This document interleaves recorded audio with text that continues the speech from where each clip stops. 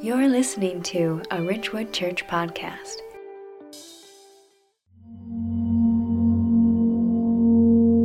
You're a marriage and family therapist, and can't think of a better person to be counseling people because you can identify with everything any client would say.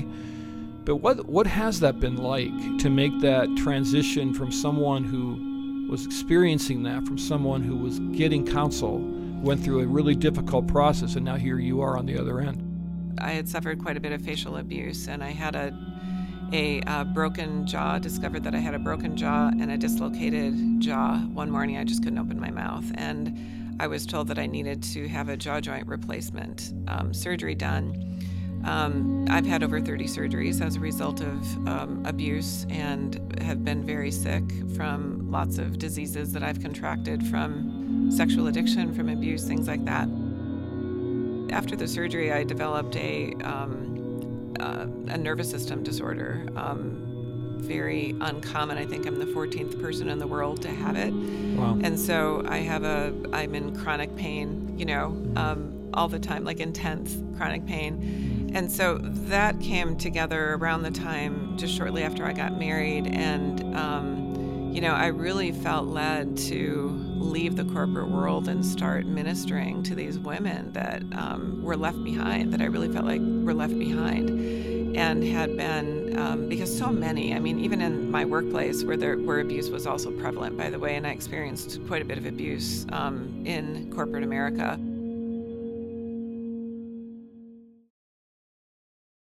That is a story of real suffering. And the great part of Linda's story is that God has redeemed her, and she's able now to give back to those who are suffering the same fate. And that's part of our life support podcast that we produce here at Ridgewood Church in conjunction with KTIS and Faith Radio Network. And that's the kind of stories we tell. We talk about redemption. We talk about how Jesus enters into trauma and suffering. And that's what we're talking about today. James Montgomery Boice was a renowned theologian. He was the pastor of a church called 10th Presbyterian Church in Philadelphia. And in May of 2000, he stood up and he made a shocking announcement. He told his congregation that he was suffering from liver cancer. And here's what he said, according to Randy Alcorn's book, God is Good. He said, God is in charge. When things like this come into our lives, they are not accidental. It's not as if God somehow forgot what was going on and something bad slipped by. God is not only the one who is in charge, God is also good. Everything he does is good. But some might ask, is he? Is God really good? 8 weeks later, Boice was dead. His church had to move on without their beloved pastor. We lost a great theologian. A family had to grieve. And so that begs the question that we're dealing with today. God, if you care, why do you allow suffering in the world? Or to put it another way, how could a loving God allow suffering? Now, at some point, as a human being, you are going to be faced with suffering. We all are, whether it be aimed at us or a family member or a friend or an acquaintance. But it's a reality of the world we live in. And this morning, what I hope to do is give you hope in the midst of it, to help you to find more of Christ in the midst of it, to help you fall more deeply in love with Christ in the midst of the suffering that may come into your life. Because I believe that Scripture will show today that Boice was absolutely right. God is in charge, and everything he does is good.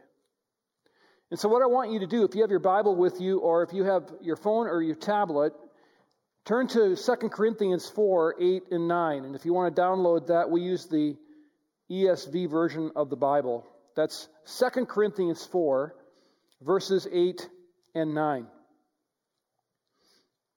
We turn to the Apostle Paul because the Apostle Paul was an expert in suffering. Nobody knew more about it than Paul. Within the earlier letter to the Corinthian church in 1 Corinthians 4:9, the evangelist described himself and his fellow apostles as men sentenced to die. And that's how they lived their lives, in the midst of this constant danger, constant suffering. And here, he makes it clear that he couldn't have made it without God, that God is good. And as long as God was alongside of Paul, he could accomplish anything or get through anything. So, 1 Corinthians 4, verses 8 and 9. We are afflicted in every way, but not crushed, perplexed, but not driven to despair, persecuted, but not forsaken, struck down, but not destroyed. Paul suffered a lot. And as we explore God's role in suffering, and we grapple with this very difficult question, we first must understand that as human beings and as a Christian, you will suffer. And the reason that's important to understand is because this is a question that needs to be answered. If we believe that God is good, then why do we suffer? How can we suffer? How can God be good and suffering still takes place? Now, suffering comes in many different shapes and sizes for many different people. We all experience it differently. Sometimes it's consequences of foolish choices that we make. Sometimes it comes in the form of persecution, as it did Paul, or abuse, or broken relationships, or even death. Suffering can be spiritual. It can be physical. It can be emotional. But you will suffer because you live in a broken world. And if you aren't suffering, gird yourself for what might be to come. Now, it's true that suffering is not unique to Christians, but it's different to those who follow Jesus because you need to add in a spiritual component. Because we very clearly have an enemy of our faith that's out to get us. It's out to attack. And you are susceptible to that attack. It comes in the form of discouragement or even sickness or whatever Satan might have up his sleeve. Paul wrote in 2 Timothy 3:12, "Indeed, all who desire to live a godly life in Christ Jesus will be persecuted." Now, that's a pretty daunting truth. But what I hope this passage in 2 Corinthians does for you is that it encourages you that others have been through suffering and they've gotten through it, and that God is walking with you in that suffering. Now, let's look at the wording here in verses 8 and 9.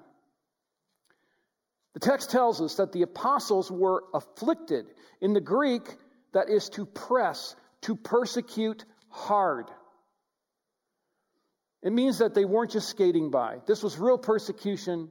It was very, very dangerous. It was hard. Yet, Paul says they were not crushed. They were perplexed. In the Greek, to have no way out. They couldn't escape this. There was no way to get around it, but not driven to despair. They were persecuted, but not forsaken, not left behind by God.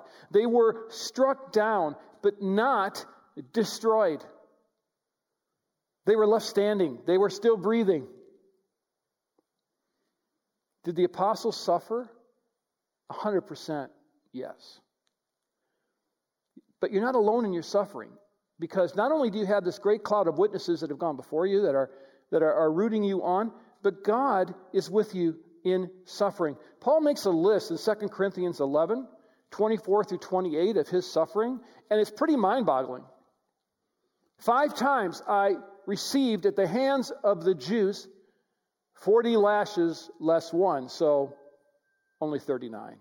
I mean, who can, big deal. 3 times I was beaten with rods. Once I was stoned. 3 times I was shipwrecked. A night and a day was adrift at sea.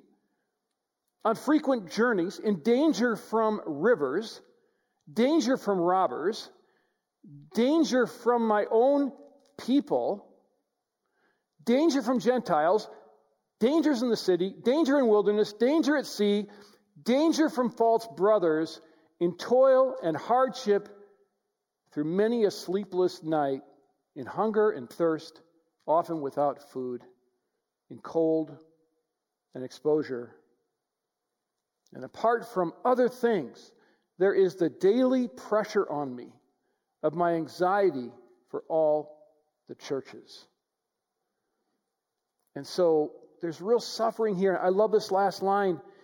Paul cared so much about the churches that he puts that along in his list of suffering. He laid awake at night. He was so concerned for his flock.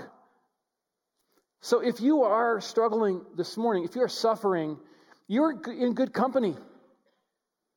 Because the Apostle Paul is right there with you. Many of those sitting around you, though you may not know the extent of their suffering, they know what it's like. You're not alone.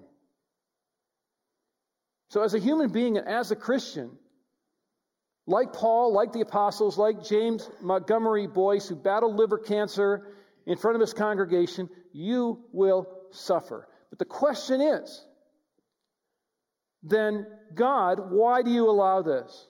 And in order to answer that question, we've established that suffering is real, but we also must understand that suffering is not random.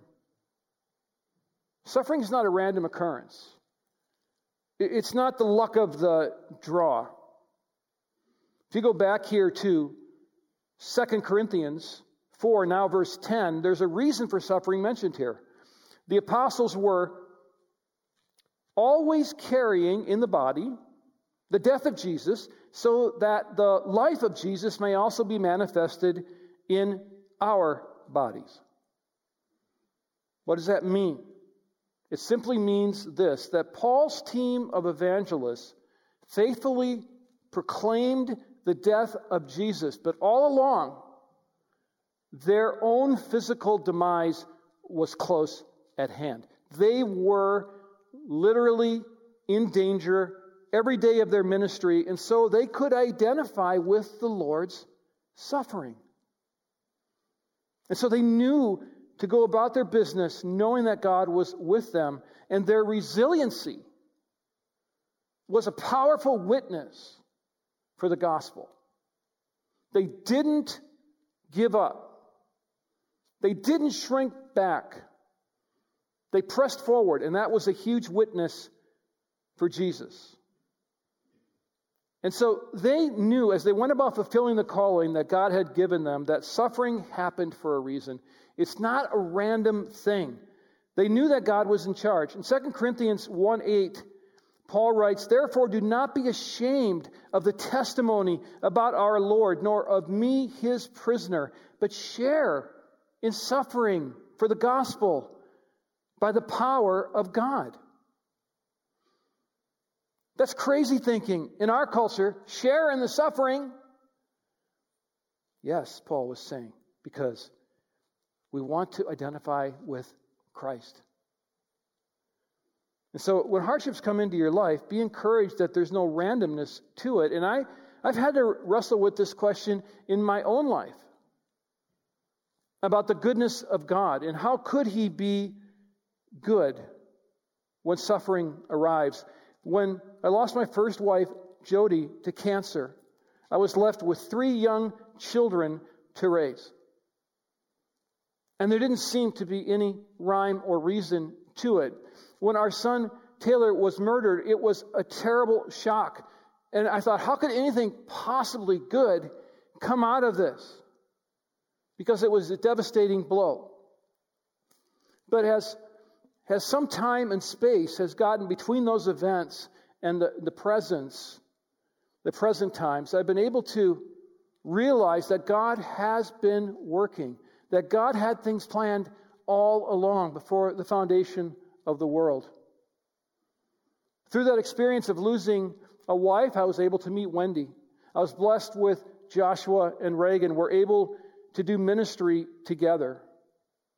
Because I was still doing some broadcasting in Arizona, my ties to the university allowed dozens and dozens of athletes and administrators to come and hear the gospel at Jody's funeral. And I had the opportunity, when one of the star basketball players passed away suddenly, through those open doors, to preach John 11 in front of about 5,000 people in a college basketball arena. That's what God does. And sometimes it's surprising. When Taylor died, he was dating a girl who was not a believer. And through Wendy's discipleship, she did end up receiving Jesus as her Savior. Her parents were exposed to the gospel in a very dysfunctional home. And because it was such a public thing, God gave us an opportunity to talk about Jesus with not only the perpetrator of the crime, but with pretty much the whole city of Vancouver, British Columbia, because he gave us press conferences, and in the judicial system, we were very much like the family that we see in Brooklyn Center. Thankfully, we could bring Christ with us. But you see, God had that all worked out. And what looked to be a random, terrible event really was God's way of moving the gospel forward. And that truth doesn't erase the pain. It doesn't take away the ache in my heart that's there every single day. But it has given me perspective. And when I understand that there's no randomness, then I can persevere because I understand that there's a purpose going on that only God knows sometimes. But that truth helps me. And I agree with Boyce that God is in charge. And everything he does is good. Even if it doesn't appear so at the time. So from a human perspective, what suffering does is it furthers the gospel. It helps develop faith. It helps us to rely on God as he gently moves us toward him. But there's also massive spiritual components here. And now we're getting close to the answer to our question. How could a good God allow suffering in the world? But first I want to deal with this. Suffering touched Jesus, so he understands your pain. This is a huge component of how a believer deals with suffering and how suffering can be good. Because Jesus has suffered as well. He experienced physical abuse beyond anything that I'll ever experience. He experienced sexual abuse as he hung on the cross in front of everyone. Injustice, separation from his Father. He experienced death, just as many of us know that one day we'll be in those same shoes, and we think about that a lot. There's literally nothing that you will experience that Jesus hasn't gone through, that he doesn't understand. In Hebrews 4:14 through 16, the Bible tells us, since we have a great high priest who has passed through the heavens, Jesus, the Son of God, let us hold fast our confession. For we do not have a high priest who is unable to sympathize with our weaknesses, but one who in every respect has been tempted as we are, yet without sin. Let us then, with confidence, draw near to the throne of grace, that we may receive mercy and find grace to help in time of need. And the powerful thing about that passage is not only has Jesus experienced all of the suffering values that we've talked about, but he's also experienced temptation. He understands what we're dealing with, and so we can come to the throne of grace. And so don't ever be shy about coming to Jesus and offering your heart to him. Don't ever think that you're going to tell him something that he hasn't dealt with before. Let him minister to your soul. And don't be afraid to say, Lord, I am weak. I can't do this. I need you to help me. Because he's waiting there for you. He has suffered in the same way. And secondly, and even more profoundly, and this is the answer to our question, how can a good God allow suffering? Well, this is another spiritual component of this, and here's the answer. The presence of suffering allowed Jesus to atone for sin. It was all a part of God's plan. And Paul referred to it this way in 2 Corinthians 4:10. If you look back there again, and here's what he says about he and the apostles. They were carrying in the body the death of Jesus so that the life of Jesus may also be manifest in our bodies. Paul so much wanted to get in touch with the suffering of Christ because he understood the depth of importance of what happened on the cross. He understood at that moment death was defeated. He understood at that moment sin was finally dealt with, and there was hope for a fallen human race. And Paul so deeply believed this that he wanted to identify with Christ. If we look at Philippians 3:10, I want to know Christ and experience the mighty power that raised him from the dead. I want to suffer with him, sharing in his death. Man, don't you long to love Jesus so much that you're just longing to walk in his shoes, to understand what he went through, and so you can have an effect on the world? The death of Christ involved horrible suffering. There's just no getting around it. And so in order for the Father's plan of redemption to work, there had to be suffering in the world. Hence the answer to the question. Yes, a good God can allow suffering because he allowed his only Son to die at the hands of evil, and he experienced suffering. Why did God choose that particular redemptive plan? I don't know. But he did, and it's the perfect plan because he chose it. God allowed sin to enter our world when Adam and Eve fell in the garden, and man immediately began to spiral downward. And God did an interesting thing. The first thing he did for Adam and Eve was that he clothed them with the skin of an animal. And that was our first signal that there would be a sacrificial system that would deal with sin until Messiah came. And so for centuries, people would come and they would sacrifice and they would be reconciled to God, but sin was put aside, not dealt with until Messiah came to atone for it. And that's what Jesus did. And man was spiraling downward at such a rate that finally one day the chant of crucify him won the day. And that's just a small part of the suffering that Jesus went through in order to atone for sin. If you look at Isaiah 53:4, surely he has borne our griefs, carried our sorrows. Yet how do we treat him? We esteemed him stricken, smitten by God, and afflicted. We just kind of wrote him off. But yet here was Jesus doing all of this. The original Hebrew word for born, by the way, implies both the taking upon himself and taking away from others. And so the Lord took every sin that had ever been committed or ever would be committed and took it upon himself so that through faith in him, the price has already been paid for sin and we could have a relationship with God.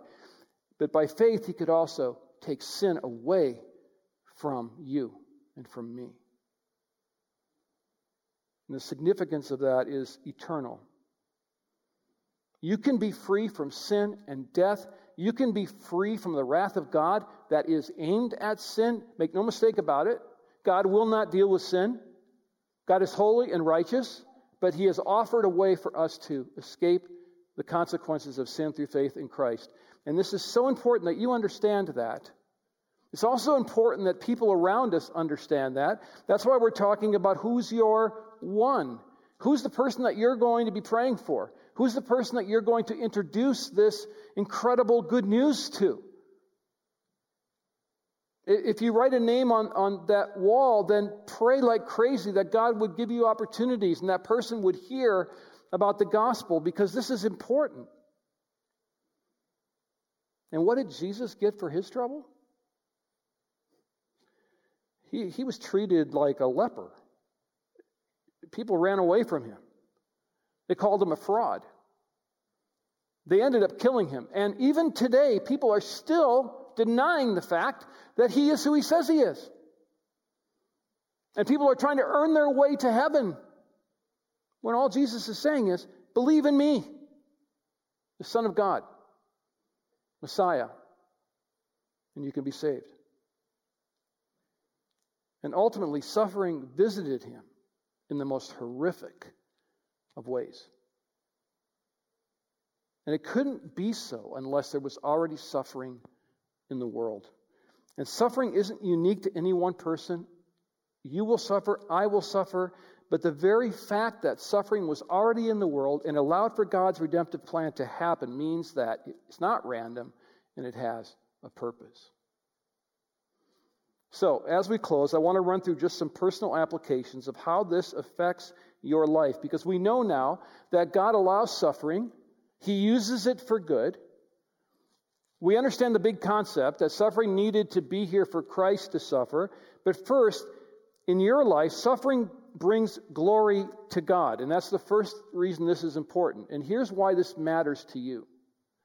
It's that when you suffer well, when you suffer in faith, when you believe what you say you believe, then you shine an incredible light for the gospel and you glorify God. And I think we sometimes forget this is the reason that we were created, to glorify God. And suffering brings that out. In 1 Timothy 6:6, Paul wrote that godliness with contentment is great gain. And at the cross, that's where God's glory shines magnificently. And as we now, believers in the church age, suffer well, we shine God's glory forth as well. Secondly, God allows suffering because it can grow his children. The process of suffering can bring you closer to God. In fact, I would argue that this is his best way. When suffering has entered my life, each time I've had to make a decision. I've had to decide, am I going to take a road toward God where he can hone me and he can change me and he can make me more like him? Or am I going to run away and become bitter and angry and hopeless? And when we're willing to submit to him, then he can make us new. He can make us like him. And of course, the cross is a part of that as well. And this happened in Linda's life. 1 Peter 4:1 and 2. Since therefore Christ suffered in the flesh, arm yourselves with the same way of thinking. For whoever has suffered in the flesh has ceased from sin, so as to live for the rest of the time in the flesh, no longer for human passions, but for the will of God. That's what it means to suffer well and live for the glory of God. And finally, and this is in no way an exhaustive list, but this is effective for you because God allows suffering to help his children long for home. This is not where you belong. This is not where you're going to end up. And so suffering helps loosen our grip on this world. I can't imagine without suffering how I would even care if there's a heaven. But you see, Jesus through suffering is prying our fingers off of this steering wheel, and he's calling us to a place that will be forever no more crying, no more pain, no more violence, no more heartache. And so you can see that God has a rich plan in suffering. Why has God allowed suffering? Because it made it possible for Christ to suffer. And therefore, it is not random. And he will use it in your life for good. And that's the message of the Bible. At some point, you as a human being, you're going to be faced with the reality of suffering. But there's a place to find hope in that suffering. And that place is at the feet of the cross. It's where God dwells. The loving plans of God have prepared you to face whatever is coming your way. And his plans for your life are meticulous. They're not accidental. He knows you. He loves you. You may be sitting there this morning and saying, nobody knows me. Nobody understands me. And there's many proverbs that talk about the loneliness of the human heart. Who can understand it? But God does know you, cares about you. And so when you suffer, He's right there with you, and He's bringing something good out of that. And so the Bible, for me, clearly expresses that James Montgomery Boice was right. God is not only in charge, God is also good. And everything He does is good. Let me pray for you. God, I just thank You for this amazing truth that we can cling to on even our darkest days. Truth that we can walk friends through suffering with. Truth that we can form our worldview around. And God, I pray for those here today that may be struggling, suffering. In a way, we're all suffering together through this virus. And Lord, to know that it's not random, to know that You have a purpose in it, makes it somehow bearable. But God, I pray that You would continue to remind this beautiful flock that You have a plan for each one, that You know them intimately, that Your love never ever is based on how they're doing today, how they did yesterday, how they do in the future. It's based on relationship with You, Jesus. What a gift. Thank You for suffering, Jesus. Thank You for going through all of that to save people like us. And I pray this in Jesus' name. Amen. Thank you for joining us on the Ridgewood Church podcast. For more faith-based resources or information about Ridgewood Church, visit us at myrwc.org.